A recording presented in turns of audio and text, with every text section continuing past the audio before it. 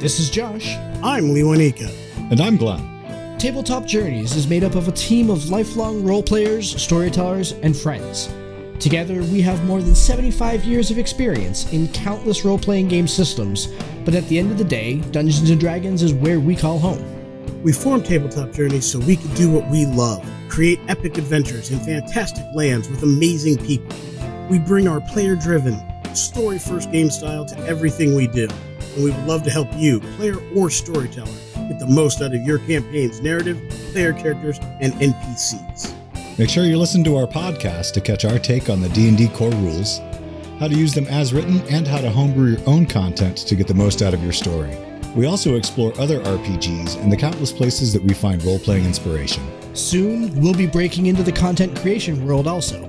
Keep an eye and an ear out for the Tabletop Journeys original adventure modules and other homebrew content coming soon on DM's Guild.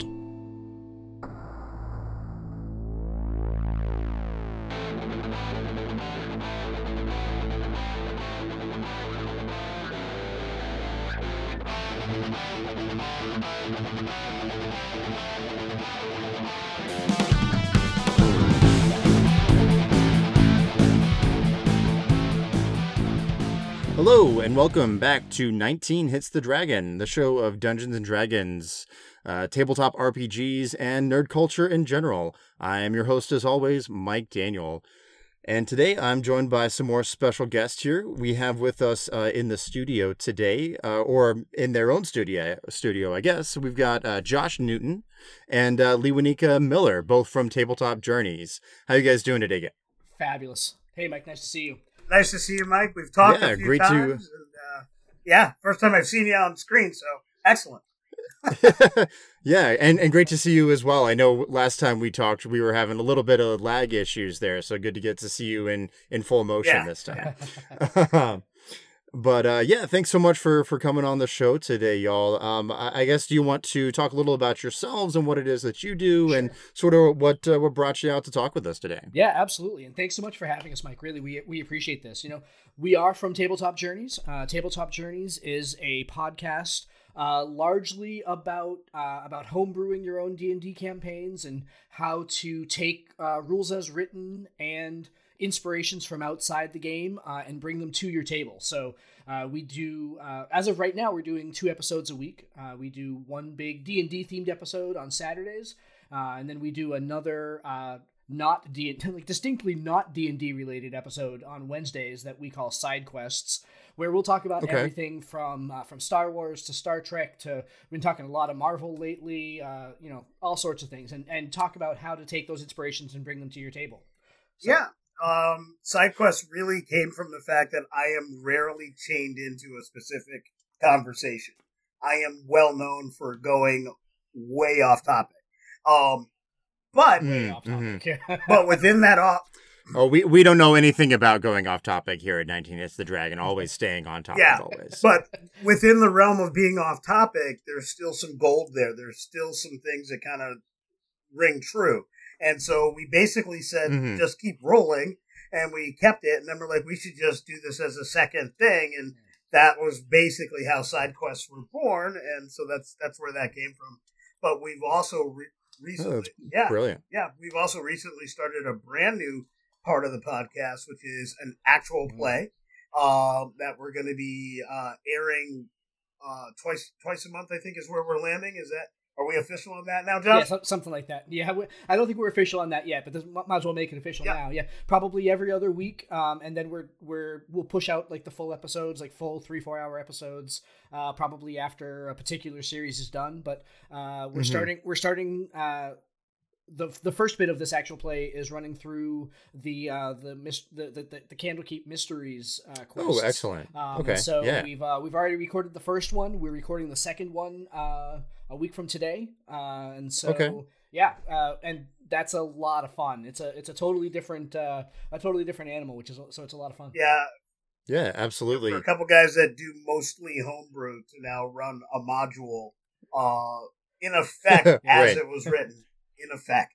Obviously, there are shades of differences that we're going to put into it, but in effect, as written, is excellent. And what we're doing is it's not necessarily our normal play group. We're actually doing the actual play with our patrons. So awesome. All our That's patrons great. get a shot at joining these games. The cast of characters can change on a monthly basis depending on who else is available for time and how many Patreons we have at the time. So, it's very exciting because it's going to keep us on our toes. Yep, we're lucky that we have a really, really great storyteller running the games, because if we weren't in really capable, skilled hands, I think that we would be. It's me, so that's okay. I was wondering if you were talking yourself up. He kind of was. Nobody talks me up like me, Mike. Yeah. Hey, you got to boost your own brand, right? There you go. There you go. So. No, but all joking aside. I have played in other role-playing games with Josh as a storyteller, but never D&D with Josh as a storyteller. And if the first adventure is any indication, like in for a blast the whole way through. It was a wow. I truly enjoyed it, and I'm going to get to play more because I typically am a storyteller. So, I'm all about it. Yeah, switching up from being a forever DM is super clutch. I also had that same thing going on for me, where I was strictly the DM for my group for several years, and just happened to be talking with one of my other friends who's like, "Oh, we play in a game, that we play all online. Do you want to join us and be a player?" And I was like, "Yes, please. Let me make a character and play." So yeah, for sure. I have all of these ideas. Yeah, exactly. And yeah, the Candlekeep Mysteries is a lot of fun for sure, especially that first adventure. I actually co-opted that for my own Eberron game. My party's like 5th level, so I was just like, well, let me tweak a few things here and there on these encounters, but like everything else in there is very suitable for a 5th level party. It was so fun, and we had great role play. That's the part that I was excellent. That's the part I worry about modules for, right? That's why I don't tend to run them, because I've been in situations where modules didn't have that, but we had that. Part of it was the nature of the story in the book. A large part of it was the qualities of the storyteller, but no small part of that, and I would say easily 49 to 52% of it was the players in the game. Easily. That group of players made that so much fun, and I can't wait for the next session. Yeah, for sure. And good roleplay is absolutely essential at like first level. I'm assuming you guys are running at first level characters like I suggested. Okay. Cool. We're basically just like going to level match all the mysteries as we go through. So excellent. Yeah. I mean, for first level, like it's really easy to just wipe the party, right? So if you put a bunch of encounters in there, then the party's probably going to die pretty easily, right? But if you can have just some good roleplay experiences, some interesting like setbacks and things, and complications to kind of throw in there, that's really what's essential to making a good like low level game, right? Totally Great to hear that you guys had that excellent experience with that, and I'm excited to give it a listen and see what happens there. Cool.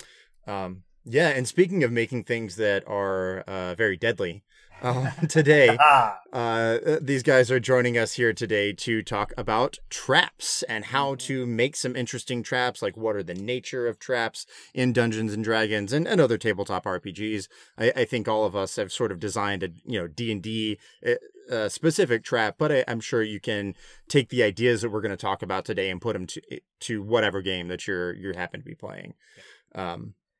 So I guess, Josh or Lewinika, whoever wants to answer this first here, but when it comes to, creating a trap, like where's the sort of starting place for you guys? Where are you initiating all of that, or how are you getting the gears flowing for yourself or turning, whatever? I know how to talk. Yeah. No, I gotcha.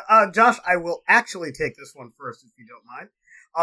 Got it. For me, I immediately go to my training. So I spent 8 years in the U.S. military as a combat engineer. where no small part of my training was in actually creating and removing obstacles of various kinds. So I actually had specific official government training on traps of different kinds. Historical, improvised, and otherwise. That's awesome. So I guess that's part of why, and we talked about it a bit before we started recording, traps are not things that I usually sit down and design. I have a bit of an innate, this is a good spot for a trap, or this is an obstacle. And I also look at traps as that. They are obstacles. And by design, traps in a military sense are not necessarily designed to kill people. They are designed to slow the progress of the enemy. They are tactically placed. So a trap, if you're dealing with a vehicle column, is trees blocking the way that are heavy and difficult to move, so it takes them 3 times as long to get through a section of territory. That allows people in hiding to observe the enemy so they know about them and gives them advantage at some later point of conflict. So in my homebrew games, those are the types of things that I do. I put up roadblocks, impediments, things like that to provide tactical advantage later on. And it allows me to be very judicious in how I swing things. Like, you guys displayed all your powers. They know everything you do. Now I can use everything I have in my arsenal as a storyteller against you because you did it just moving a tree. You could have just hitched up some horses and dragged it away, but you went off the handle with 15 spells, and now they know you have those 15 spells. So I tend to think about those things. And that's kind of my first starting place. Like, what is the tactical reason for this trap being here? What is its designed purpose? Is it designed to stop people from getting in? To slow them from getting in? Dissuade them from bothering to get in? I look at the design purpose of the trap as kind of like my first and foremost thing. Yeah.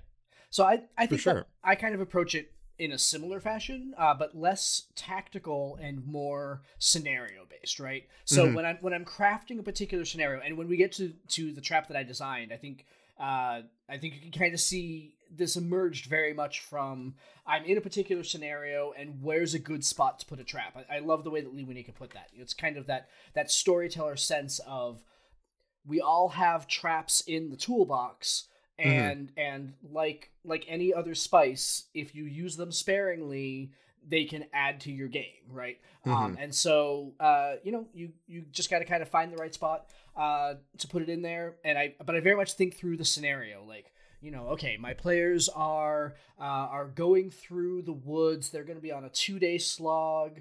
The woods are full of goblins and other bad guys. What sort of traps would those bad guys? Why would they put up traps? Well, they'd be putting up traps to get food. They're hungry, right? So we're talking more like, and this is one of the things that I love that you put on the list. Like, snares and non-deadly traps that to catch the rabbit or catch the deer or catch the whatever, so that they can eat it. That kind of thing. And then how do the players get into that? Well, they're scouting ahead. Do they see the trap? Do they see the goblins using the trap? That kind of thing.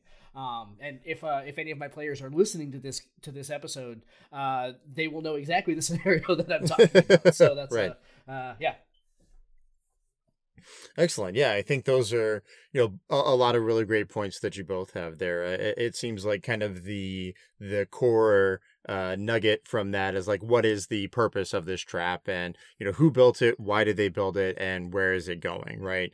So I think you both kind of have that mentality of it's sort of a narrative based placement, and it's sort of the trap that you're creating is going to come out of the narrative that you're telling, right? Yep.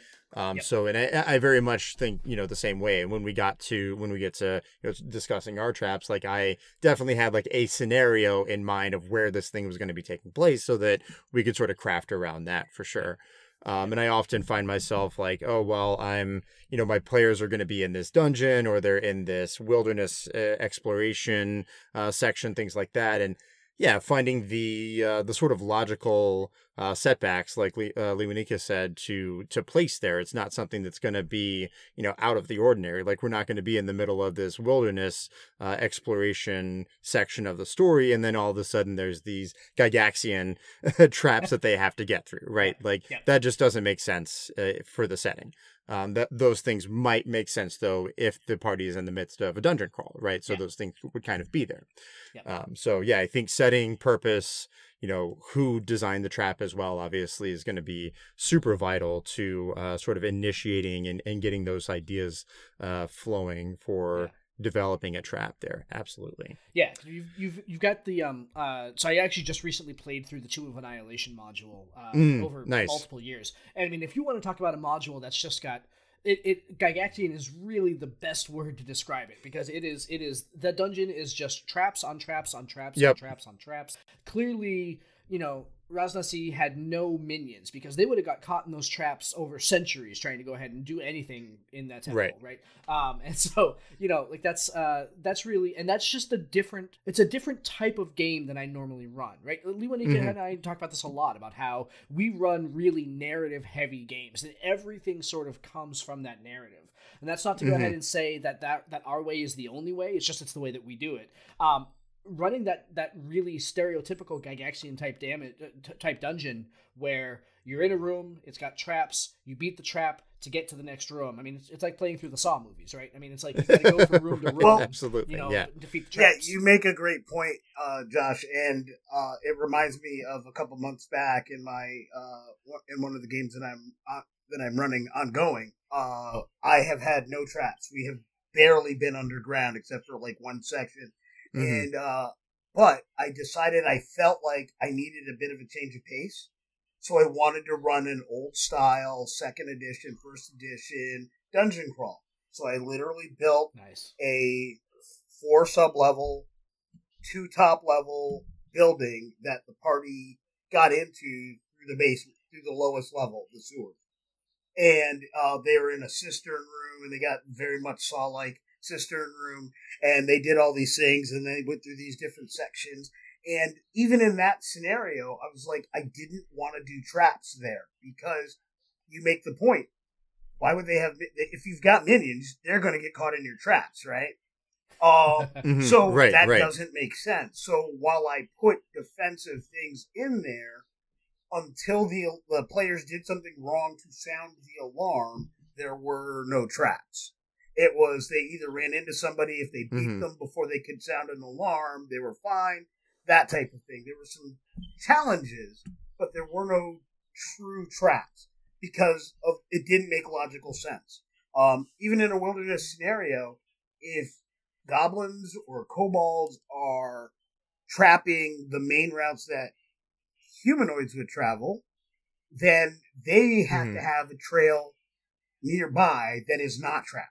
There's always got to be a way for them to maneuver. Right. They're not undoing a trap all the time. Absolutely. And in those scenarios, I give my rangers, or if there's a player character who knows the enemy for whatever reason in their backstory, the ability to know that. So now the players, they actually can get around the trap simply by saying, hey, I know there's they've got to have a secret path. Let me look for it.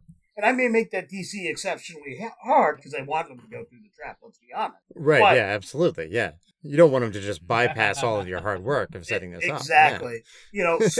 But at the same time, if I, as a storyteller, don't have the ability to rationalize this logically, I can't fathom how to get the players to suspend their disbelief either. I mean, I'm already getting them to think there's a reptilian guy about 4.5 feet tall with sharp teeth and a little dagger who goes, I'm going to get you. And while the voice sells it a lot, that's a stretch in and of itself. There's got to be some kind of internal logic to what we do. So I'm always thinking about what's the internal logic of this trap or this trap scenario. It was actually the hardest part about just writing a trap for this episode is I can't write a trap by itself. Like that I couldn't do. I actually had to self-create a scenario within which a trap would work. Yeah. And from there it worked. And then when I got about halfway through, I'm like, some of that logic is off. So then I started making alterations and fixing it so it all fit. But what it is now is not what it was when I started. Yeah. And I think that's a hallmark of a great creation, trap or otherwise. Yeah, absolutely. I think the ability to kind of be flexible as you're coming up with it as well is super crucial. Like you said, trying to find that sort of internal logic. I had some similar roadblocks, I guess, or hurdles that I had to get over when I was designing mine for today, because I had an idea and I'm like, okay, this is really cool. But as I started putting certain things down on paper, like didn't really quite fit all together. So I'm like, okay, well, let me, revise and tweak this a little bit and find a way to do something similar to what I'm thinking, but in a way that actually works with the scenario that we have here. Yeah, and I think absolutely, D&D requires that players play a lot of make-believe already, right? So they're already at this point where they're believing all of this fantastical stuff for the sake of the story. I think if you can make the traps and any sort of encounters, the more sense that they can make and the more logic they can have to them, the easier it's going to be to run those with your players, whether you're intentionally trying to kill the party with this trap, or whether you're just trying to create a setback for them and allow them to role play getting through that. Yeah, absolutely. So let's talk about some different aspects of traps here. I know we were talking and we have some notes here about some sources for traps. So when it comes to thinking up unique trap ideas, where are some of the places that y'all are going to pull inspiration from? Sure. I will say that when I started putting together my trap, I laugh every time I make this reference on our show, but man, Pinterest is probably one of the greatest things in homebrew tabletop role-playing ever. You go to Pinterest, you search D&D trap, and got a million, to the point that I got one article that was 15,000 unique traps, and I'm sure that they're not all unique, and I did not read all 15,000. That would be quite the feat in of itself. He got 1456 for the record, ladies and gentlemen. And then another one, this blog that's been going on for 5 years, where the writer does Trap Tuesday, and every Tuesday he puts out a new trap on his blog. So stuff like that, people who live and breathe this one niche, and it's awesome. For Pinterest, for if you're doing any sort of research, Pinterest is great. Otherwise, again, we are huge fans of all sorts of media outside of kind of proper Dungeons and Dragons and bringing it to the game. The Indiana Jones movies are fabulous. Oh yeah, absolutely. What's the Paul Newman movie from 1975? Cool Hand Luke. Nope. The one where he, Great Escape. Are you talking about The Sting by chance? Or what was the movie? Because that's more of a social trap, I guess, that they set up for that guy with their long con. But the long con. The Sting was great, by the way. Yeah, absolutely. Who was it? Little ragtime. The Drowning Pool. The Drowning Pool from 1975, where he winds up in this water tank, and the tank is filling. Oh, okay. He has to go ahead and fill up the tank and to build up the pressure. Those kind of things. Those are the kind of things that whenever we're doing something unique and something interesting, that's where we're going. We're going way outside of the game and saying, oh, okay, here's a water tank, and the only way to defeat it is actually to fill up the area with water to go ahead and blow out the door. Because if you're in a contained, you got to think about the player experience, right? And so if you're in a contained space that's filling up with water, your inclination is going to be, how do I stop the water real quick because I don't want to drown? And the way to defeat the trap in that case is to let the thing fill up so that the doors blow out, For sure. That kind of thing. So playing with expectations and stuff like that, I think, is really important. But I mean, I go outside. I go way outside kind of D&D proper. I go, like I said, right to my training. I go right to history. The most devious, maniacal, disgusting, and horrifying traps are the things that happen in real life. So I'm not saying that people need to go into the deep history and deal with this, and recognizing that there are people who shudder when they think about some of these experiences because they were in wars and had to deal with some of these things. But some of the traps that were used in the Vietnam War, some of the traps that were used in the Pacific Theater, you don't have to dive too deep to realize those are the things that Gygax was drawing from when he first started creating the concept of traps for his dungeons. You know, the fact that almost every first edition module I ever played had some kind of punji pit. That comes from a real world scenario. You know, for sure. So much so that as a teenager playing, because we were children of Vietnam era parents and I grew up in a military community, we all knew what happened in punji pits. So in my games, like when I have done punji pits or things like that, it is, and now you have to save versus poison, because it's not just getting poked by these giant sticks. There's poisonous material on them. I don't need to gross everybody out in the audience with what's on them. But needless to say, I just make that a thing. That's kind of how it works. Actually, a facet that I put into the trap I just made. But it's, but history is probably my greatest teacher.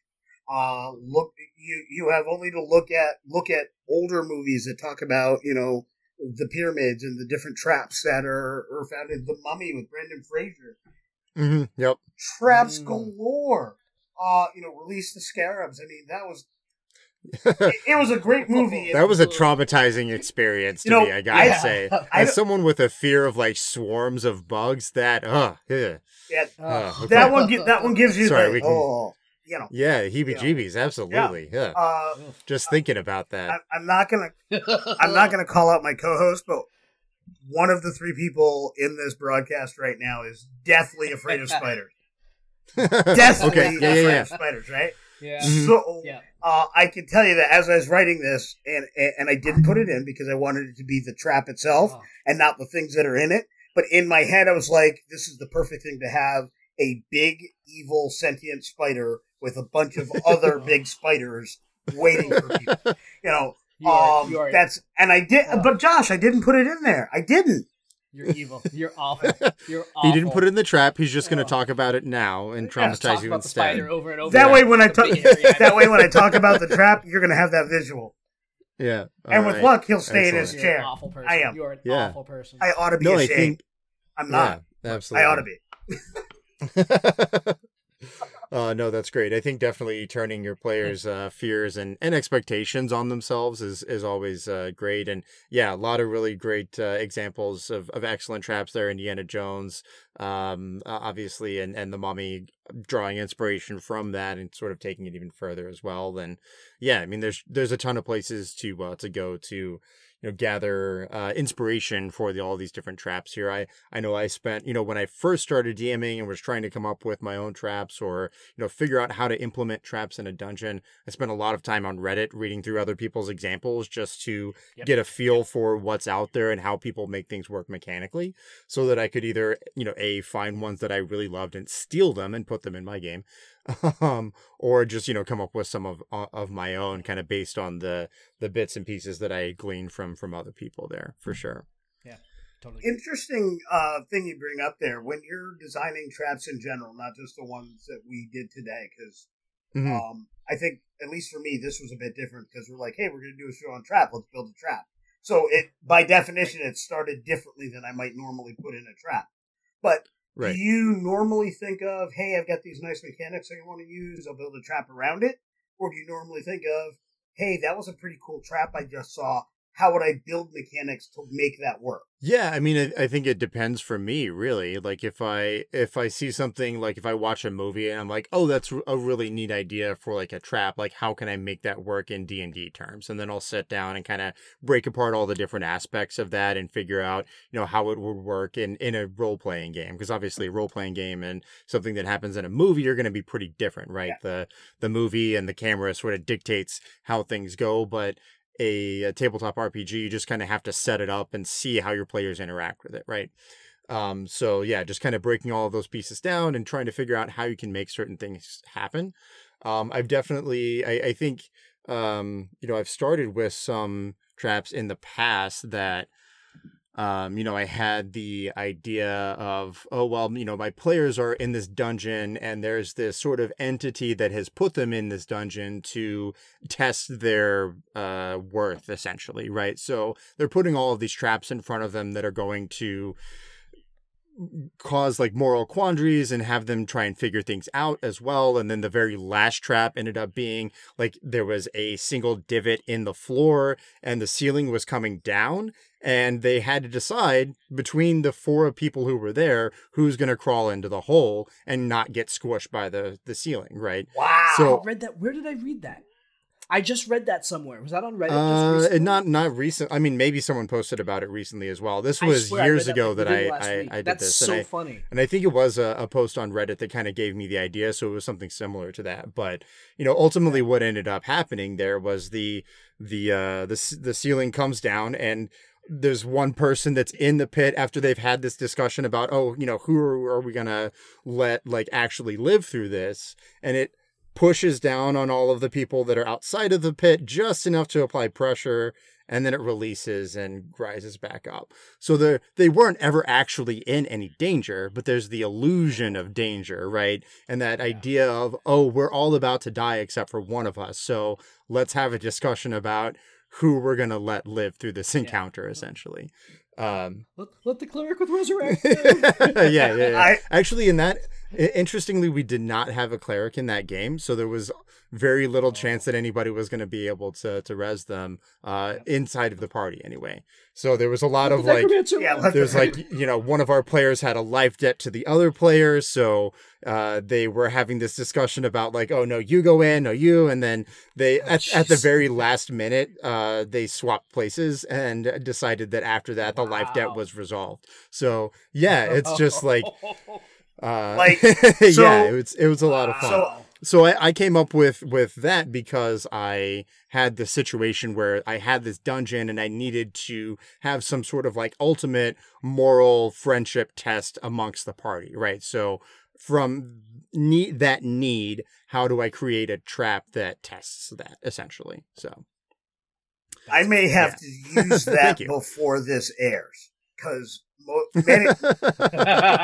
many, if not most of my players listen to our show, listen to the shows we try to get them to turn on to. So I would have to use that before my current players hear this. That way I can use it. Or save it for a one-shot game down the road with my non-current players just so I can use it. Because that's brilliant. Talk about some RP, a trap that generates RP. Like, yeah, absolutely. That's RP that will last for a campaign. Yeah. For sure. And it's a total mind twist, too, because it's like, you've got all these players that are like, okay, this is it. Like, this is actually where, oh man, our party has aired. We have got ourselves into this trap that we can't get out of. Right. What do we? Oh, it's been nice knowing you. Yeah, like that's exactly. And actually, so interestingly, just to add another layer onto that, and then we can kind of get a little bit more back on topic here. One of the players had been granted a wish, and he chose that he could never die. So in this scenario, he's like, I'm going to live forever. And so like, I don't have to be in there. And I'm like, well, you're going to live forever, but that doesn't mean that you can't get squished into a pancake and just be a sentient pancake forever. Yeah. Right? Like you can be 10 feet tall and 17 feet wide. Yeah, exactly. Thick, it's like there are things that are worse than death, and being that would be worse than death. Absolutely. Yeah, no, that was actually something that really kind of spurred me on to rethink how I went after not just him, but the entire party. It's like, well, I can't kill him outright now. So what do I threaten him with? I mean, I think that has spawned a lot of really interesting ideas from me anyway, like how to go about like setting up traps and other things there as well to try and get us back on topic here. So I mean, we talked like inspiration. Obviously we want to like fit the trap to the situation. I think we should maybe kind of give an overview on some of the different types or of traps that are available, and that dungeon masters or storytellers, as you said there, Lewanika, can use to ensnare or set back their party there. So for y'all, I guess, like, speaking in the most generic terms possible, what are some of the types of traps that you guys like to use? My favorite. Go ahead. My favorite is the political trap. I love putting players in a situation, like, parties generally have one or two players that are super good and one or two that are very questionable. For whatever reason, that's how my parties. It's never all in the middle or all one way. It's always at least one or two on the far ends and the most are in the middle.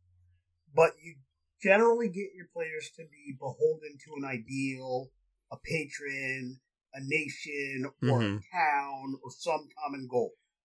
And then you put the right thing to do up against that, and it becomes a trap. And when you do that politically, when it's the king wants to do the right thing, or do right by people, but he's doing bad things, and now the party has to decide. I love that kind of trap.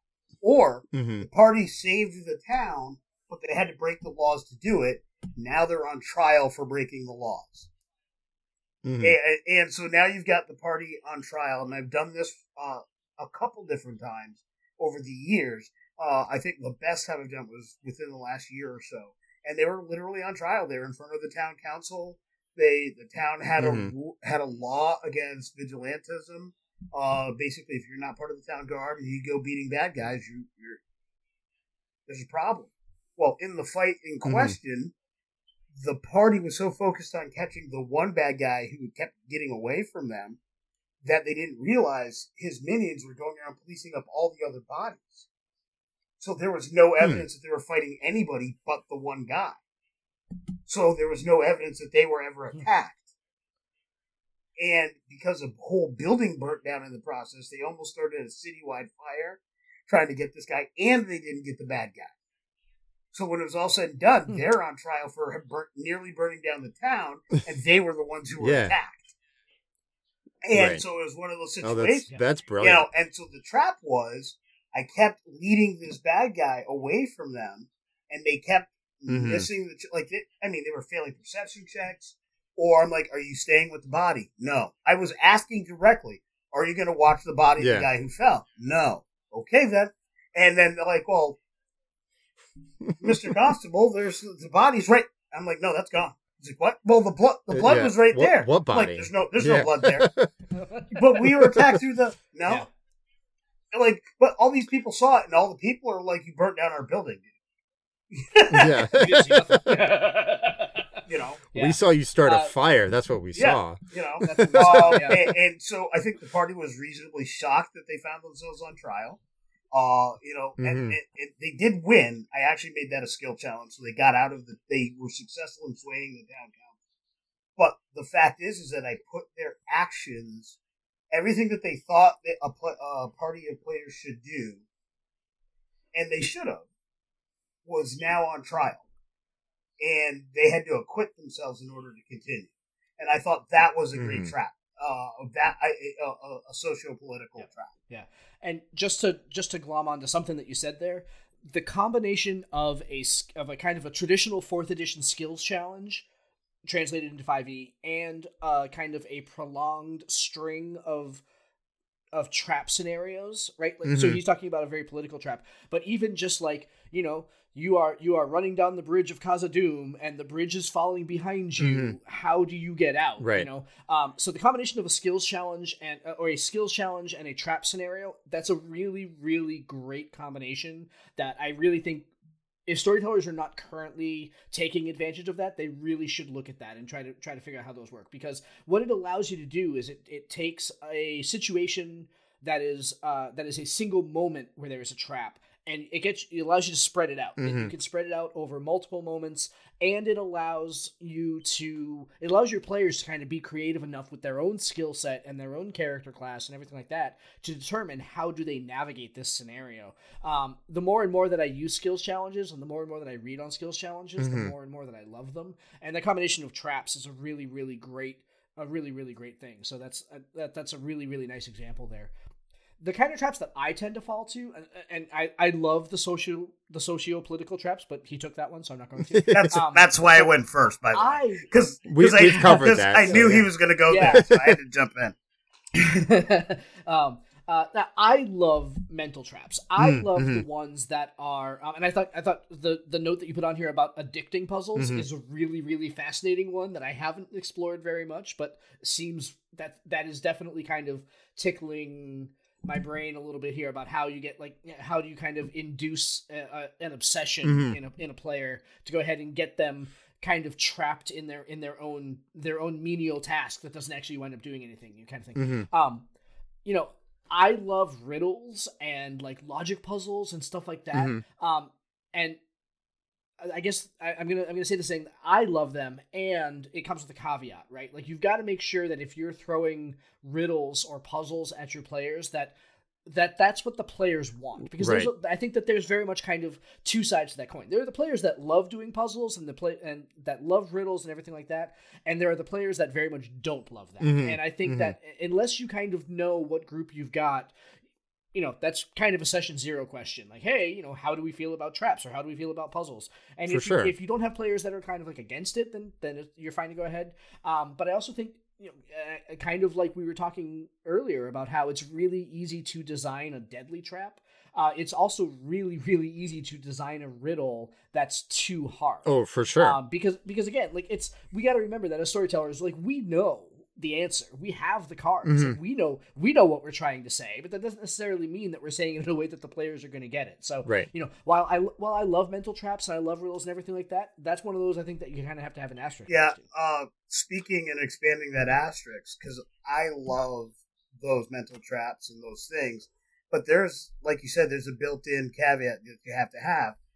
You also have to understand where your players are coming from, right? So even if somebody says, "Oh yeah, I like puzzles," you also have to understand kind of their real world background, right? So, for the same reasons that we talk about, or publicly are talking about, having a discussion about how valid is the SAT if you come from background X or Y versus A, B, or Z, you know, we have to have that discussion, because I may know a lot about Paris and the Eiffel Tower, but does somebody from a different background entirely, who may not have been exposed to that, know enough about that? So if I have a puzzle that's built on this knowledge from this background, is somebody over here, regardless of how intelligent they are, regardless of how much they like puzzles, are they as likely to be able to solve that?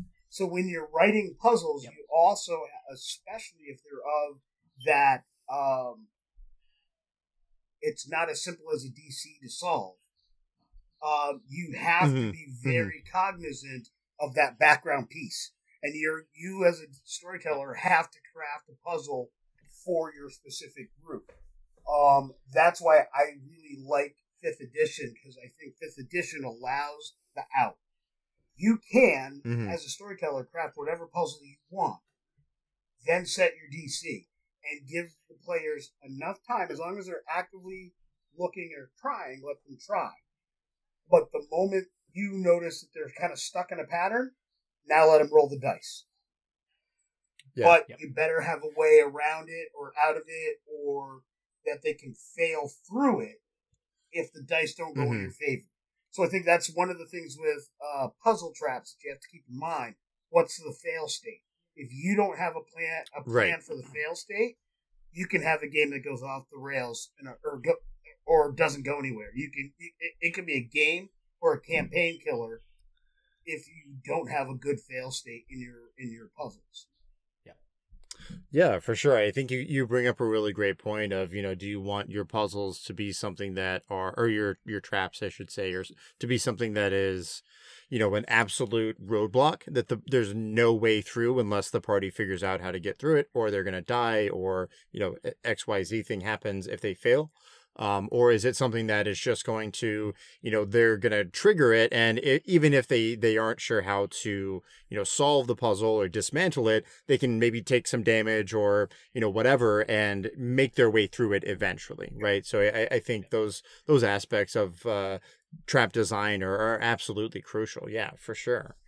And also just to kind of, you know, round out a couple of the types of traps, just to talk about some specific things. You know, obviously there are natural traps. There's like, you know, the cave ceiling is potentially about to collapse, or things are going to collapse underneath people's feet. There's going to be some, dungeon hazards, like different types of molds and stuff like that. Those sort of natural environmental things that are going to cause traps. There are mechanical aspects of that as well, as we've talked about in many aspects of our conversation today. Those are sort of more Gygaxian, or like, the kobolds are someone who are culturally very known for creating these like devious mechanical traps. And then, of course, there are, the snares and the types of traps that are made to maybe imprison or move the party, or just kind of set them on the wrong course. Not necessarily going to hurt the party in any way, or it might, hurt them some, but that's not kind of the goal of it, right? It's to redirect or to stop them, or to kind of halt them in their tracks. Yeah. Absolutely. One of the really interesting ones that I saw in doing research was a magical trap that basically it takes place on like a 10 by 10 grid floor sort of thing. And some of the spaces on the floor are teleportation spots. Ooh, interesting. Right? So okay. You can be moving forward, right? So I move 3 spaces forward, and that space transports me to it. If I cross over that space, it transports me 15 feet to the right, or 20 feet behind, And so part of navigating the room is figuring out how to use the teleportation squares to get around the teleportation squares, right? Yeah. It becomes and I thought that was really, really interesting. It seems like it could be a lot of frustrating management, right? But it was kind of like, oh, I could probably make that work. Yeah, that's excellent. I was gonna say I love the natural traps. I actually just recently ran an avalanche scenario. One of the nice. The player characters were dealing with Yeti. They're in the frozen north. All these things are at camp. He killed 2 of them quite famously. Wanted to celebrate, so he's in there and he's banging metal to metal really loudly and lets out a yell because his smite was badass, and it was. And I'm like, yeah. I look virtually at, and I say to the ranger, I'm like, you're hearing a rumbling, and you know it's an avalanche because she's from the area, and she looks at the screen. She's like, how bad? And I roll some dice, and I said, the party may not make it out of this one. And they're like, oh no. So now I literally have this party who usually doesn't worry about resource management, figuring out what they're going to take and what they're going to leave. And they're running through this clearing to get to the woodlines, hoping that the woodline will block some of this avalanche. And the party's separated. Yeti has one of the party members. They're running. The avalanche is coming. And there's a cliff on the other end of this stand of woods, so they end up having to climb down the cliff and climb into a cave while the avalanche goes over the top of the cave, and they barely make it, like barely made it. But it was a great scenario, and it was a series of skill challenges to get through the trees to get to the point where they could get out of the way of this trap. And that was something that was, again, one of those on the flies. Like, the player just did that. And I'm like, in this environment, what would happen if you do that? Run for it. I thought that was, I love that scenario. Yeah, absolutely. I just wanted to, because I meant to actually mention this before when we were talking about these sort of mental traps and like addicting puzzles and that sort of weird feedback loop that can get created for players. One of my favorite, and I've seen it around the internet and I've used it several times myself as well, is, you put the party in a room, you have a door across the way, and you have that's locked, and there's a timer. However, it can be like an hourglass or an actual like counter on the wall or whatever, and it's counting down. And there's a button that the players have in front of them. If they hit that button or do whatever to interact with it, resets the timer, right? So you give them this idea that, when the timer hits 0, that's a bad thing. And now we have to figure out what to do to stop this from happening.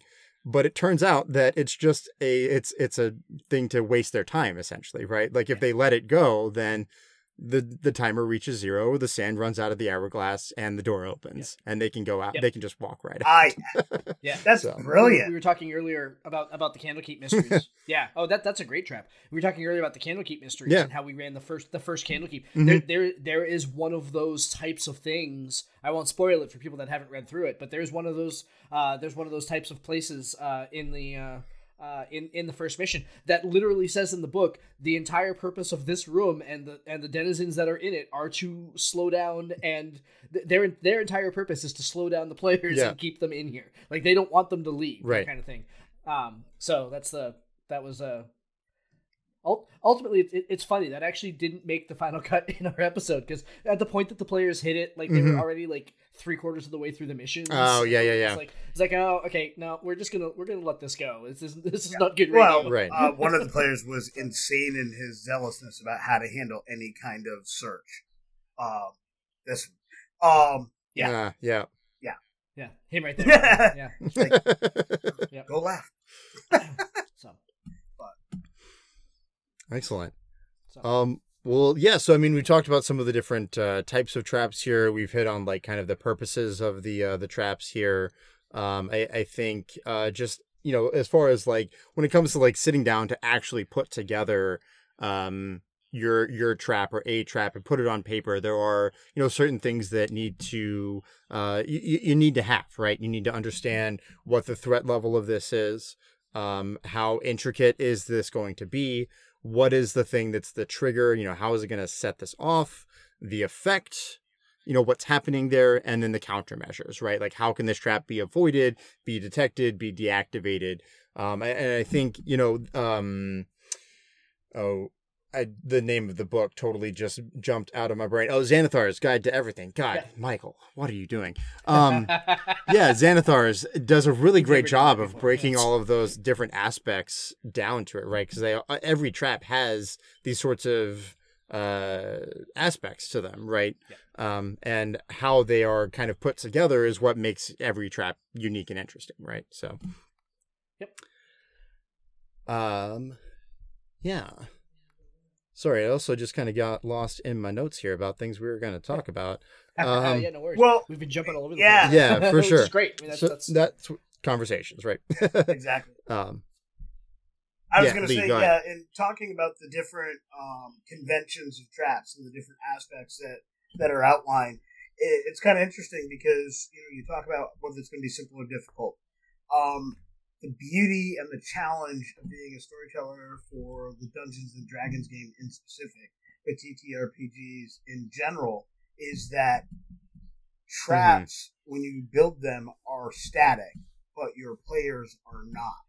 So if you are designing a sandbox campaign and you build, say, a castle, and that's already built, or this is your third campaign in this world and that trap is already there and another party is already... That trap is there. It's difficult for a level 3 party. It is nothing but a thing for a level 13, right? But it's still there.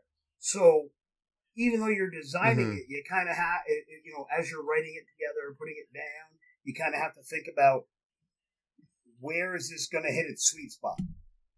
It's deadly for tier 1 characters. It's a challenge, or it's difficult for tier 2. And where it goes in. Because a hard or deadly challenge for tier 3, tier 1, they just die. Like, that's the place where everybody goes to die. They've never met anybody who survived it. They just heard that's where people go to die.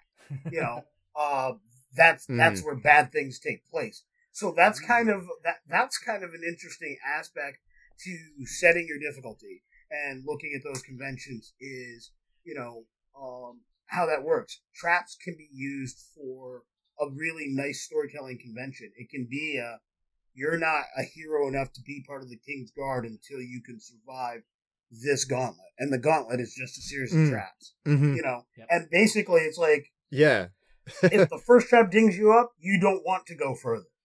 Because you're going to die. Right. Those are the kinds of things that can be very cool, especially in a sandbox environment. So totally off the rails, but when you were talking there for a second, so I had this really interesting idea kind of pop in my head. You talked about the trap that, the village knows that everyone who winds up in that trap dies, right?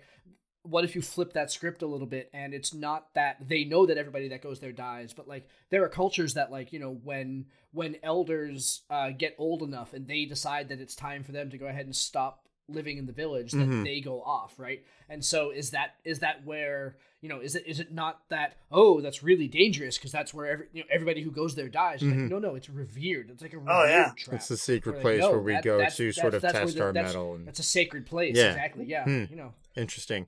Which is interesting. Yeah. Thank you, Josh. I kind of went the other way with that. You just sewed up the one flaw I saw in the one I wrote. Thank you. That's it. That's in mine. We'll just take that and tack it onto mine. That's what I'm here for. I'm here to help you people. That's what I'm here for. Fantastic. Sorry, Mike, go ahead. No, I was just going to say I kind of went the other way with something that Leonika was saying there is, and it sort of reminded me of, I don't know if you guys have seen this movie or not. Chances are you might have. It's The First Knight with Sean Connery and Richard Gere. Yeah. So, I mean, there's that gauntlet that he has to go through, right? There's the town, everyone's, gathered around in the village, and these guys that are the knights are trying to get through it, and they all keep getting just kind of like pummeled by this trap, right? Or this gauntlet scenario that's in front of them. And I think, traps can very much be used in that sort of way as well, as a way to kind of test the mettle for an individual. It doesn't necessarily have to be, deadly. It's going to destroy them, but there are ways to create obstacles that, if the party fails, then that means something, right? It doesn't hurt them necessarily, but it hurts them on a social sense, even though they have like mechanically failed to pass through this trap, right? Or the other way around. I mean, if they make it all the way through unscathed, then obviously they're like a big hero and like, oh, wow, obviously this is a very capable individual. So we can now elect them to go and be, the emissary or whatever to go off to do the thing that needs to be done. Yeah, I absolutely love that. And yes, I've seen First Knight more than a few times. I've owned it since it was first on DVD. I own the original score. And on several of my devices, including my previous phone, the Raid on Lyonesse and Night Fight and Battle music were actually on the phone because I used those elements of the soundtrack in my games regularly. Nice. I am completely down with that movie. So yeah, very well done. Yeah. All right, awesome. Yeah, talking earlier about movies we draw inspiration from for traps, right? So, yeah. Yeah. The only thing we don't draw inspiration from that is the Dorito chip on the shoulder. That's the only thing we don't draw. Yes. Costume design. I don't think that there's a Sean Connery movie that we don't draw inspiration from. Like that's that's a great. Yeah, that might be. That's a great point. Sure. I would say every Sean Connery movie I can think of, which is darn near all of them, I would say has inspired something in almost every game I've played at some point. Yeah. For sure. If only for the bad Scottish accent. Well, that's the start point for my personal bad Scottish accent. Yeah, for sure. No, I definitely have that happen as well, where I'm like, oh, I'm trying to do a Scottish accent, and I'm like, wait, no, I'm just doing Connery. That's all that I'm doing. I'm not doing it's every S is an SH. That's shut up, Trebek.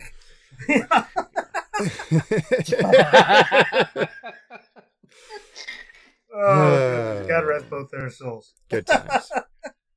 Indeed. All right. Cool. Well, yeah, I mean, we've talked about a lot of different aspects of traps. I know we've hinted at the fact that we all have built traps here. Should we maybe dive into some of those and talk about what we've put together here? Cool. Well, Josh, why don't you take us through yours here, and then we'll kind of see where we go from there. So give us a little bit of an overview on what you got worked up here. Yeah, so when we were talking earlier, I said about how I started with the scenario, right? Mm-hmm. And I kind of let the trap kind of emerge from that. And so the scenario that I started with is that the party is tasked with retrieving the king's gold, which had been being carried by ship, and the ship had sunk, right? And the party finally finds the ship where the gold was. They survey the situation. The important part of the ship is, of course, underwater. Naturally. So, you've got it naturally because, there's no drama if it's just like, oh, look, the gold's on the beach, right? and so they have to devise a plan, and they have to kind of walk through a partially flooded part of the ship to get at it. And as they near the treasure hoard, or as whoever is going off to get the treasure hoard, the floor of the ship splinters and falls apart, and they wind up falling through, pulled under by the currents into this long pit that they then have to go ahead and crawl out of. And so, we talked earlier about how easy it is to design a deadly trap, right? Mm-hmm. Because I'm thinking to myself, I was like, okay, if this is going to be enough of a challenge, this is not one of those that's like, oh, well, if they make it out but don't completely succeed, they're just going to be maimed, potentially, or like this is kind of a, you either make it out of the pit that's 50 feet underwater or you don't and you right. die kind of thing, and so I really kind of started thinking about what are the various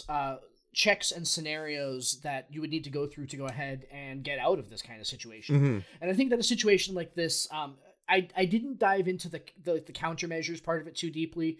And honestly, it's because the range of possibilities for how to get out of this are so myriad. And there are so many different ways that you could try to, they could be the person, there could be one person going in, there could be 6 people going in, there could be, there could be a wizard that casts water breathing on them, any number of things. And so I think that this really highlighted for me that in a trap scenario, that the storyteller really needs to be agile. It really needs to be a thing that as the situation changes, that the storyteller can adapt to that situation and kind of figure out how is the situation fluid and changing, and how do I, you don't want to be that storyteller that's like, nope, someone's going to die in this. If they start figuring it out, I'm just going to make it harder, right? You don't want to be that guy.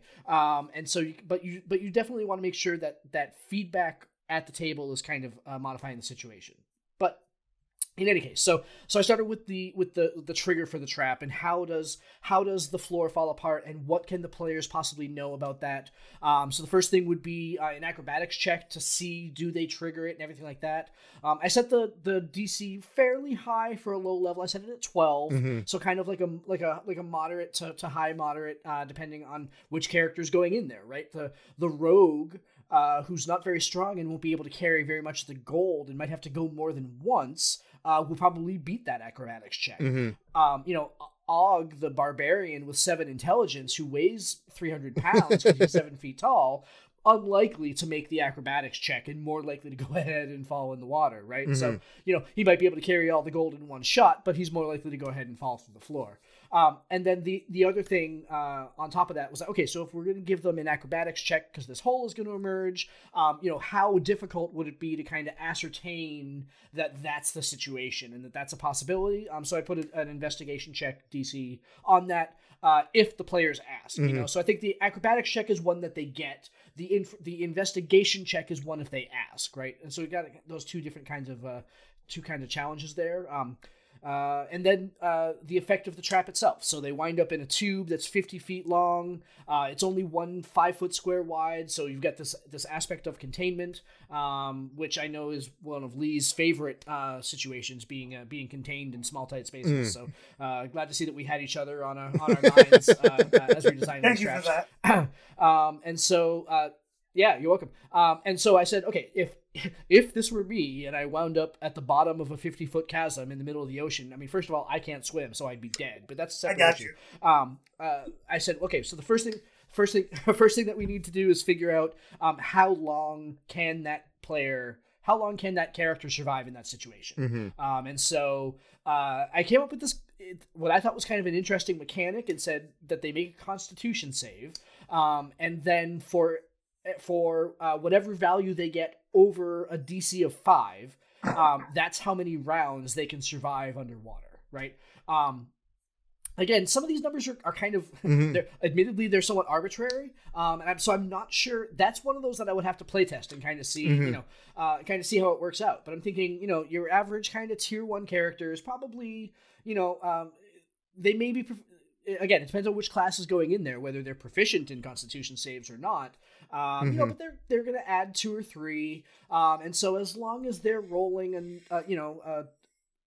50% of the time they're going to have 8 to 10 rounds to get out of the pit, Right. which I think, that's probably reasonable. And there's the distinct possibility that if they fumble, that they're really in a bad way, which I think, if I was walking across boards and they splintered and I fell into a pit, that's legit, right? Yeah, absolutely. So again, trying to be realistic about it. And then I put things about, how quickly can they crawl out of it? It's sharp rocks and everything like that. So they're taking damage as they try to crawl out. And then kind of the last thing is once they kind of get out of this pit, they still are underneath the boat and they still need to go ahead and find their way to the surface. Right. And so checks to kind of see if they can figure out where the hole is. And again, kind of gave this interesting mechanic where they can make a check every round to see if they can find the hole that they fell through, or they can just try to swim around the boat. And there's basically it's a D6 roll to see how long it would take them to swim around the boat. And if they have, and so that kind of gets into this this sort of resource economy, right? Like how many rounds do I as a player have, and can I afford just to try to get around the boat, or do I actually need to get out the hole that I fell through like right now? And so that's kind of how I approached it. So. Excellent. No, that's fantastic. And I really do like the that Constitution save to determine how long they can hold their breath. And I think that, you probably are going to get some players who are like, oh, well, the rules say I can hold my breath this many rounds because of my Constitution score. But it's like, no, you're being taken by surprise. Like that ruling is for if you're like diving into the water, right? If you are walking along and suddenly the ground falls out from under you into this pit full of water, like you're going to lose some of your breath in the midst of that. It's do you have enough time or the awareness or the constitution or the fortitude to, get a deep breath and hold your breath for, long enough to get you out of this scenario? No, I think that's absolutely brilliant. And you touched on something that I did as well. You touched on the fact that in addition to the check for the physical, this trap is hurting you or you're falling into this trap, these things are happening, there's the check to notice it. Like, what information can you glean about this? And does that give you the ability to avoid this danger? I put that into everything I do, and I think you phrased it perfectly. The Constitution check or the Dexterity check, that's what happens. The investigation check, that's what the players ask for. And I think that's exceptionally well done. For sure. And it rewards players who are careful, who are thinking, who are playing in game.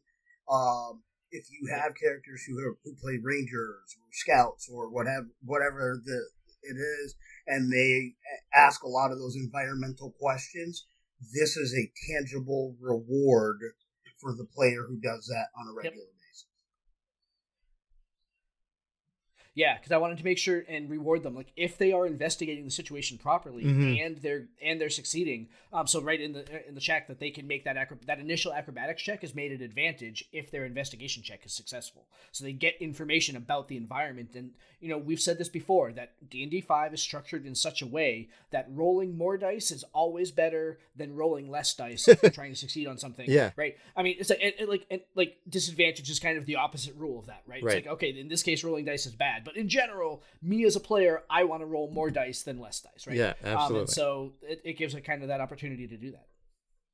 Awesome. Yeah, I think I kind of built a similar thing into my my trap here, where I just sort of give the party the ability to help each other out in the midst of the trap, right? So, Lee, if you're all right, I'm going to go ahead and dive that sounds like a segue. If I've mine here, and then we can circle back. I was going to say that sounds like a great segue if I've ever heard one. So hop on, get it. All right. Well, thank you.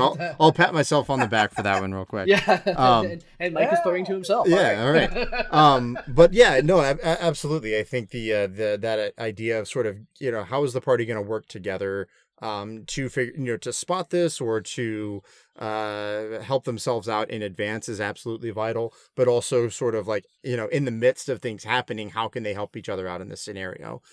So it's similar to you, Josh. I came up with the scenario first and then sort of built a trap to happen in that environment. And I did sort of have a little bit of an idea of, what I wanted to do here. So I wanted to come up with something that would, in a sense, separate the party and, have one player dealing with one aspect of things and then the rest of the party dealing with something else, but in a way that's sort of related to each other and what each other are trying to accomplish, right? So my scenario here is, the players are nearing the bottom of an ancient pyramid. They're, trying to explore and get the pharaoh's gold or, whatever mystical item is locked away at the bottom with the rest of the pharaoh's treasure. They enter a room, a wide chamber, torches in the corners burst to life immediately.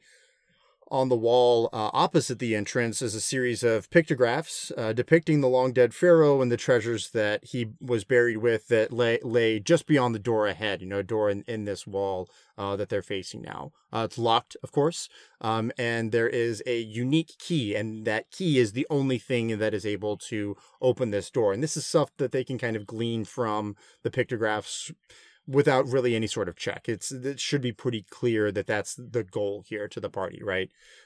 However, they see sitting in front of this door a pedestal with several pieces of gleaming metal arranged on top of it, and it's pretty clear that these pieces fit together, but not immediately how they're going to do so, right? And then also just along the wall, there are a ton of coffins just sort of lining the rest of the walls of the room, maybe 20 coffins or so, however many is necessary for the scenario for you guys, or for your party. By the way, that's great. Yeah, that's great. Thank you. Yeah, I'm very happy with what I came up with here. But I designed it to be a major setback and potentially deadly, depending on the level of the party. Obviously, what I have put together is pretty high level. You'd probably want to be around like 10 to 15 to be able to survive this entirely. And then the higher level, obviously, the easier it's going to be for you there.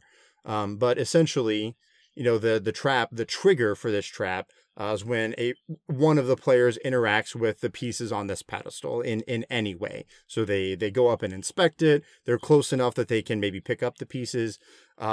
But what happens is a wall of force pops up encircling the player who triggered the trap and the pedestal. And that character has to succeed on a wisdom saving throw or kind of be enthralled by this puzzle, and have to spend all of their turns trying to solve it. On a success, they're not enthralled by it necessarily. They can use their actions however they wish, but they are still surrounded by this wall of force regardless, right? And it kind of works the same way as the wall of force spell. So yes, there are things that can dispel it, etc. But it's still sort of blocking them off from the rest of the party. The instant that this happens, the coffins that line the wall all start to shudder and shake. And, undead hands sort of burst out, and these mummies start crawling their way out of the coffins and start trying to attack the party. So it's a kind of a mix of like a puzzle encounter and a combat encounter as well. This is definitely something where you're going to need to roll initiative and determine, what's happening for everybody on each individual turn. And meanwhile, the party is, fighting off this horde of zombies, or not zombies, but mummies. Every time they kill a mummy, a new one will crawl out of another coffin somewhere else in the room. So it's just sort of this constant onslaught of mummies coming out and attacking the party until the person with the puzzle pieces can put all of their puzzle pieces together in the right way. Now I think, if I was playing with a party in person, I might like have a physical puzzle like that I hand to that player and just kind of let them do that on their turn. But what I've written down here is, it's basically dexterity checks to try and fit all of the pieces together in the right way. And on a failed attempt, the room gets filled, like washed over with necrotic damage. Constitution save to take, all of it or none of it. I put 2d10 here. So if you have a higher level party, you might want to crank that up a little bit, kind of depending on how they're doing. But, it's not the necrotic damage. The point of that is not to kill the party outright. It's just to kind of soften them up as all of this is going on, right? So essentially, the mummies are coming out, the player's trying to make these dex saves. to try and put the puzzle together. And then once the puzzle is ultimately solved, it's going to send a flash of light out, releasing the wall of force and taking out any additional mummies that are still standing. Kind of the goal being that, mummies are just kind of coming out of the woodwork, so to speak, until this scenario is resolved and the puzzle is solved. So some sort of like countermeasures or ways to go about, interacting with this puzzle. Obviously, you give the player with the puzzle itself 3 successful dexterity checks to try and solve the puzzle. I put the DC pretty high at a 20. And the purpose of that is because the party has ways that they can help him out, right? So in the midst of them dealing with all of the mummies, or, if the person with the puzzle is able to pass their saving throw and not be enthralled, they can check out the pictographs that are on the far wall, make a perception check, investigation check, whatever, maybe like a DC 15. So a little difficult depending on, the individual player there, but they can basically gather clues that give that player help. They gives them a +2 bonus to that dexterity check because they're like, oh, well, I see this clue here. So, try doing this thing this way with this little puzzle that you have in your hand, and you get a bonus to that. And they all sort of accumulate, and there are 3 such clues that can be found. So, ultimately you can give that player a +6 bonus on their dex checks to try and solve this puzzle. So yeah, it kind of involves that sort of unique way of the party being able to work together, but there are also these waves of mummies that they're having to deal with as well. I gave an option for sort of like trapping the mummies as they're starting to break out. And I set it up in such a way that the party should never be totally overwhelmed by the mummies. There should be a number equal to the number of characters +1. So it's like a little unbalanced, but not incredibly so, right? And a party with, high-level parties, they're going to have spells like Fireball or whatever. They can wipe out several of them in one go. But then at the top of the next round, more mummies come out. So they keep having to have, there's this like loop of actions that are taking place there. And then, ultimately, once the party's able to kind of put a lid on some of the mummies and take some time, like kind of checking out the pictographs, they can help out their friend and get enough clues together to be able to solve the puzzle pretty easily. After they've done all of these other things, right? So it's this kind of like intense scenario, but we figured out how all the pieces work together. So now we can do this thing and we're all done and hopefully made it out alive. Yeah, I really love the way that this was structured, with the way that you sort of isolate one player. That one player is the one that's responsible for making the checks and doing the thing. That they're really kind of on the hot seat, and even though they can be helped with the other players around, you're right. That sort of divided attention, right? Like, divided focus. Like, do we take an action to read the pictographs? Or do we fight the mummies? And right. Kind of what's our immediate need this turn? Right. Yeah. And that's a choice that would be changing turn from turn. And, hopefully, in theory, your rogue is the one that is jumping up on the pedestal to try to put the thing together. Right. You would hope. Maybe he's not. You'd hope, but again, Og the Barbarian with 7 intelligence. Yeah. Or maybe the cleric with a -1 to Dex for whatever reason is the one that's trying to like. Oh no! One of the things that I thought, because I thought about that, I'm like, wow, yeah. how does this narratively fit into like so many cool aspects? Is the fact that all these mummies that are coming out are all the people who have failed, like the necrotic. Like you could flavor the necrotic damage. I hadn't even considered that. As the necrotic damage, they become a bit more desiccated. And like you can tell, like, and all of a sudden, like bandages start forming around their clothes. It's like this wave of energy is turning him into another one of these mummies. I'm like, that's fantastic. That's glorious. That was what kind of rolled into my head. Yeah, no, I'm definitely going to include that when I use this. And then we're going to have to talk about how it works, because I'm for sure fitting to use this within 2 weeks. So, all right. And awesome. so if you haven't picked up on that, Lee Waniko will steal any good idea that he hears. Yeah. Isn't that the nature of being a DM though? Like we're all constantly stealing from each other, so Totally. that's just how it works. I was my bachelor's and my master's are both in music actually, and so one of the and I only say that as the precursor for. There's a quote by Stravinsky, the composer, the great composer, right? And it goes something along the lines of good composers borrow and great composers steal, right? Yep. Yeah. So it's kind of that. And as I'm fond of saying, rogue's gonna rogue. Absolutely. Yeah. Rogue's gonna rogue. Yeah. Yep. Exactly. Yeah. Indeed. So. So Lee, tell us a little bit about what you came up with there. Then we talked a lot about our mechanical and like sort of physical traps, but seems like you had something that was a little bit different. So I'm very interested to hear what you got there. Yeah, so I titled this one "'Tis But a Flower," and the idea was that this is a trap that can be located in a forest or a jungle, some kind of natural environment.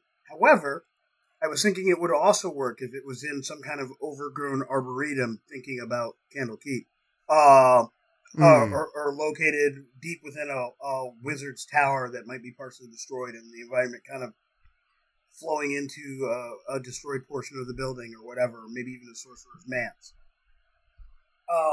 So there's lots of ways it can kind of be input into different places, but that's kind of my thought. The idea was it's a natural environment.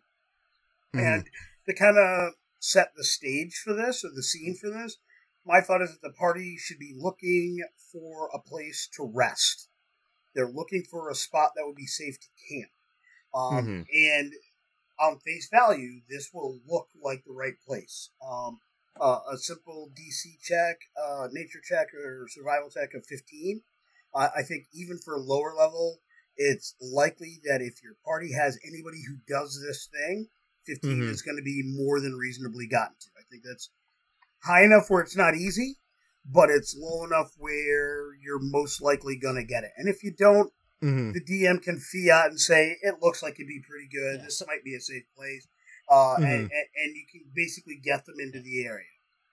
As far as the size of the area, it can be pretty much anything you want, but I'm definitely thinking a rounded grove or circular type of room that's roughly 40 to 50 feet wide, or 40 to 50 feet in diameter.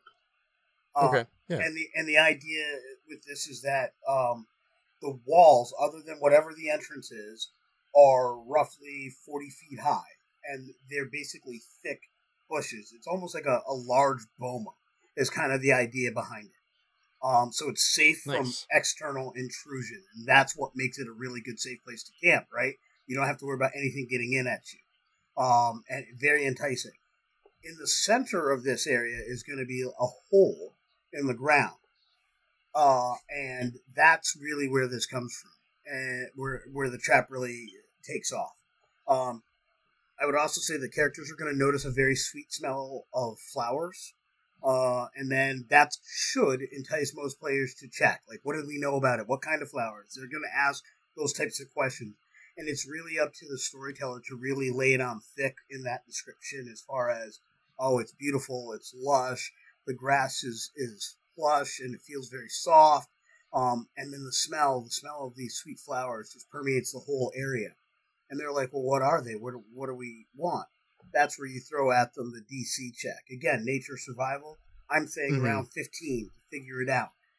But also, especially if people start talking about those flowers, Arcana or Religion can be used. Same DC. And the idea is that nature survival, they'll know that these can be useful in creating poultices or salves.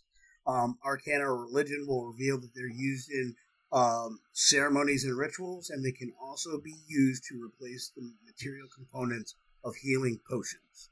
And that's the carrot. That's the thing that the players are going to want. That's going to make them want to go after this. That's what gets them to go into the trigger. Now, as we set these up, we talked about the threat level, and that's where I kind of said the threat level for this particular thing is very dependent on the level of the characters. If you ran this for low-level characters, this is going to be hard or most likely deadly. A tier 1, this could be very deadly. higher tier 1 or anything in tier 2, it's probably just going to fall in the hard category because the DCs are fairly easy to get to. But again, it's stuff they're going to want. And in tier 2, you want healing potions. You're going to stretch out for healing potions. And so the idea is the smell is coming from that hole in the ground. And when they look in that hole, very deep, about 30 feet below, right where the light can just hit it, there's a patch of these very special flowers. That's where the smell is coming from. Anything that breaks that pane, where they get more than an arm's length down, that's what triggers the trap. And when the trap is triggered, the ground in the entire grove gives way and drops to that 30-foot level. And that's where the danger comes in. There's falling damage here. Mm-hmm. There's but it's gradated. If you're at the hole, you're falling 20. You're falling a full 20 feet plus 2d10 feet after that, because the ground is giving way. So you could fall fast, hit the ground, and roll with the ground. So you may not fall the full straight 30. So, but you will, if you're at the center, drop at least 20 feet. If you are on the sides or closer to the edges, you're going to fall 10 feet plus 2d10 feet. And then use standard falling damage to figure out how much damage there is. That's not enough to kill most parties, unless you're very early on. Levels 1, 2, 3. Yeah, if you're like, yeah, tier 1, like, yeah, that can hurt. For sure. That, you know, that can hurt. Yeah. But the idea of this trap is that it's magical. It is not totally natural. So once everything collapses, the thickets around cover the entire way up. And it's angled, so you could climb out. But those thickets are filled with thorns, and those thorns are doing 2d6 piercing plus 1d6 poison damage. And you can save for half damage. But anytime you're basically in it, you're taking damage, and you're risking a con save to take on the poison condition. So it makes it harder once you're hurt.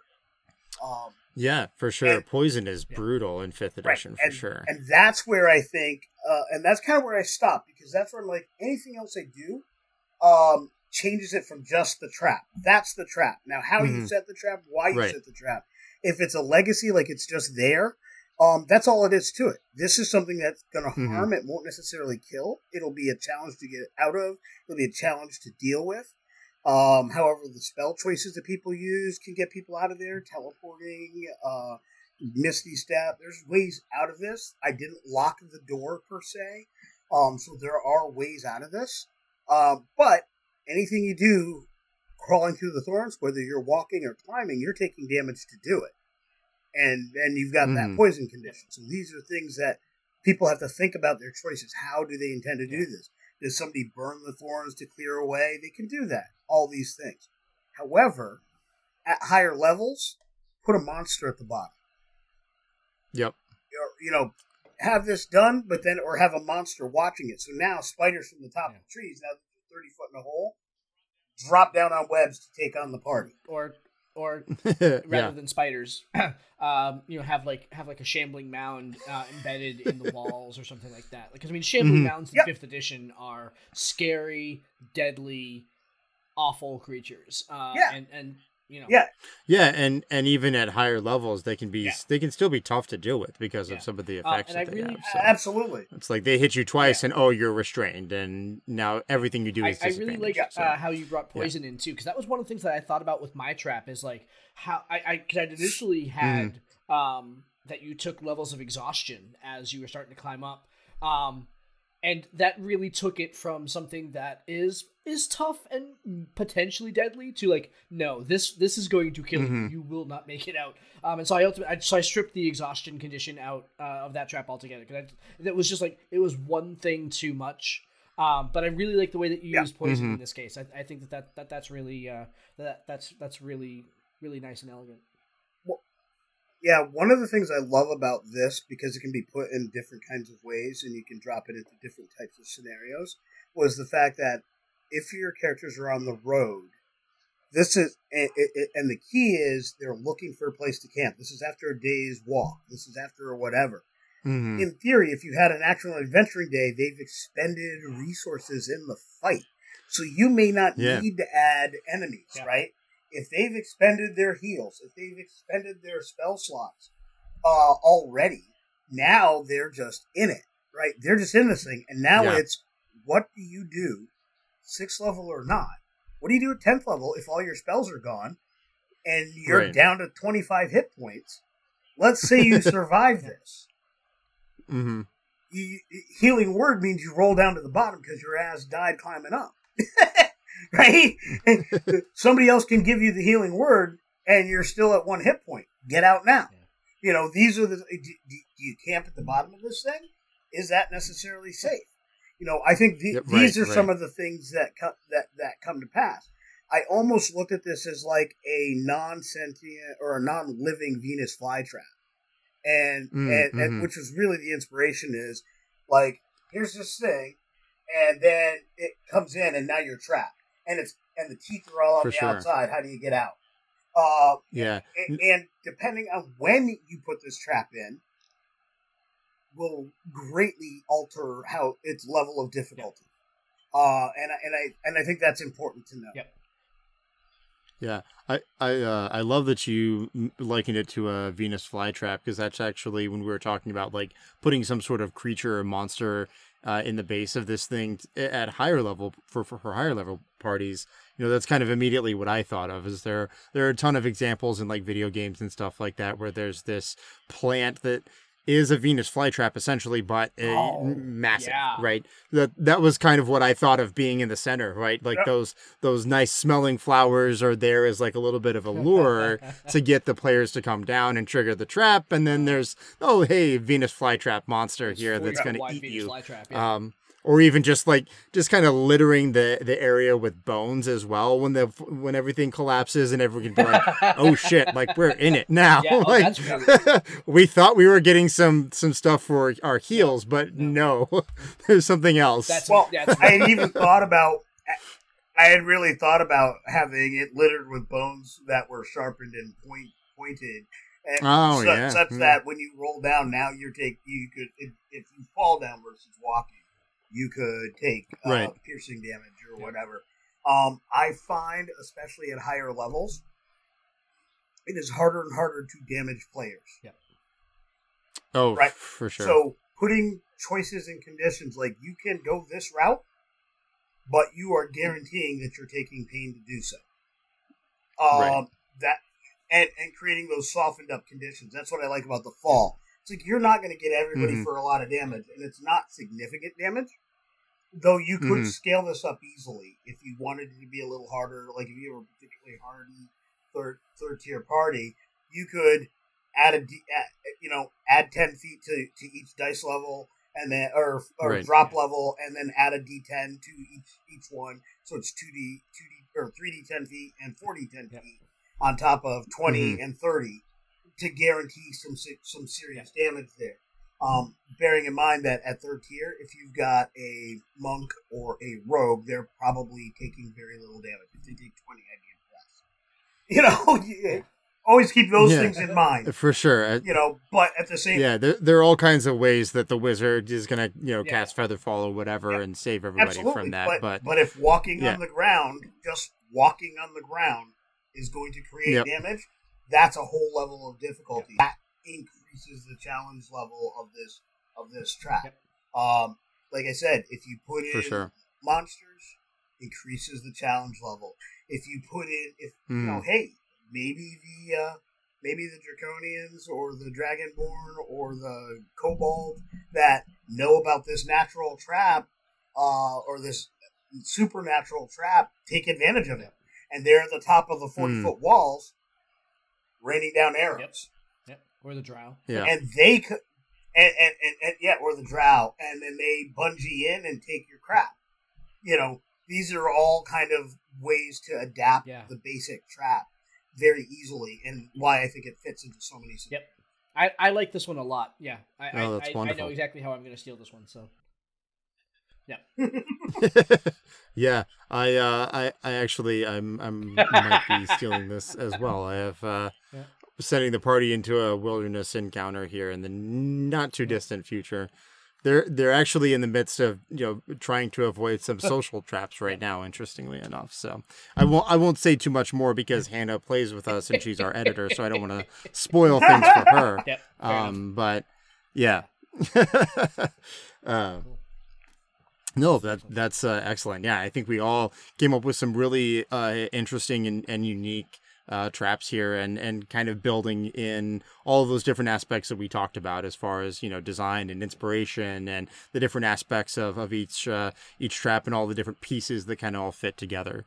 And it was great to see how we all sort of took those basic ideas and ran with them in completely different directions. So, yeah, awesome. Well, yeah. I guess as any sort of like parting words of wisdom to our listeners here today, anything that we haven't covered or anything that you want to make sure that we really, hit home as a message for today. I think traps, like anything else, so I said this at the beginning about how, they are in the storyteller's toolbox, and they're not right in every situation. They're not right for every game session. Make them special, make them, if you're running kind of a narrative fueled campaign, make them special, make them topical, make them appropriate for the characters that you're using in, if you're running a Gygaxian dungeon with a trap in every room, that's kind of a separate animal. But they can really be a very effective part of your narrative. Just don't overspice. For sure. So what you're saying is that traps are not the garlic. I don't want to put a ton of them into my recipe. Right. Then there may be more of the exactly. the nutmeg. Yep. Yeah. To kind of bridge off of what Josh just said, if you had a trap in every single session, two things would happen. They would expect it. You would eventually, even though there are 1,500 of them or what have you that we know of, plus the 3 we just made. Start with our 3, just so you get it before people get bored. But within a very short period of time, like I don't think you get 10 sessions before people are tired. Unless you're running that Gygaxian dungeon crawl, which everybody agreed to at session 0, right? So unless that's what people agreed to at session 0 and they said, yeah, I want it, don't do that. Don't put it in every single adventure. Help it make logical sense so it's fun and when it happens they get it, but it's also exciting when it happens. If you have a campaign that spans 10 sessions, 1 or 2 traps is all you're ever going to need. Yep. If you have a campaign that spans 20 sessions, 4 or 5, maybe 4, 30 sessions, 586. You don't want to be running 10 different traps unless you're running 50 or more sessions. If you kind of keep that kind of ratio to it, people will be excited and they'll remember them. That's the key. If we're building a scene, not every scene is going to be memorable, right? Table things happen to make different scenes memorable. But if you don't want your traps to be memorable, then you have to have all of the elements we talked about. They have to be a threat level. It has to be a challenge. It has to be skills. The party has to work together. They have to do things. Otherwise, it's a slog of the DM just wants to take away some of my hit points, so I'm not ready for the big bad that he didn't bother to build well enough to fight. Yep, exactly. and since that's what you're trying to avoid, make your traps special. Yep. Build them up nicely. Build them in. Seeded trap like things, the social traps or the other things while you're at it, and that fills those gaps. So when you do something like this, it really stands out because that's the goal. Yep.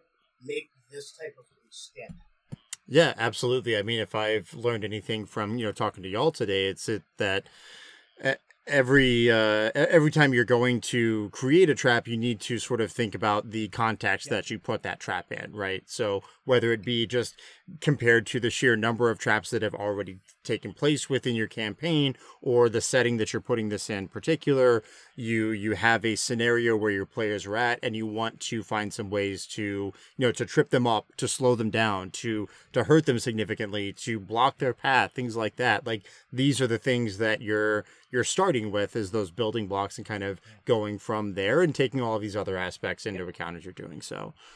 So yeah, awesome. Thank you guys so much for coming to the show today. It's been really great chatting with you all, just about in general, but about traps here specifically as well. And now I have some new ways to go and torture all of my friends. Excellent. That's really the point. Yeah. I want to also just give you all a minute to, talk a little about yourselves, kind of plug, what you guys have there as well. So I'll step away from the mic and kind of let you all, take control. First of all, thank you so much for having us on, Mike. We love doing this. We love having people come on our show. So we're going to have to go ahead and work out having you come on at some point soon here. So we can go ahead and have another fun conversation. We love going on other people's podcasts and everything like that. So this has been a ton of fun. Thank you very much for the invitation. So how can your listeners find us at Tabletop Journeys? So you can go directly to the website, which is www.ttjourneys.com. You can see all of our blog posts. You can see all of our podcast entries right on there. And we, like every other podcast that's out there, we put it out to every aggregation service. So if you are on Spotify, if you're on iTunes, if you're on Audacity, not Audacity, if you're on Apple, wherever, I'm sure that you can find us. And if you use a podcast service that you can't find us, please let us know. We will get there. No problem at all. The best way so there are several ways to kind of get in touch with us. We're really active on Twitter. That's at TT Journeys. We also have a Facebook group. So if you just search for Tabletop Journeys, you can find our community there. And the Facebook community is really active. There's a lot that goes on in there. So, if you want to talk more about how right we are or how wrong we are on some of our episodes, that's the perfect forum to do it. There's plenty of discussion about that on there. Not to mention, Facebook also has contests, polls. Yeah. Like there's different topics that we want audience feedback as far as what the next topic is going to be. All of that will be on Twitter and on the Facebook group. Yep. So we're always looking for input. So if you join both, you can vote. If you join both, you can vote on both. So vote early, vote often, right? You can always go ahead and drop us an email. Also, just at podcast@ttjourneys.com. Awesome. Well, yeah, it's been great having y'all on here. It's been a really excellent conversation with both of you. So thank you so much for coming on. And definitely, if y'all want to, have me on to talk about some other random tabletop stuff here, absolutely, just let me know and I'll be there at the drop of a hat for sure.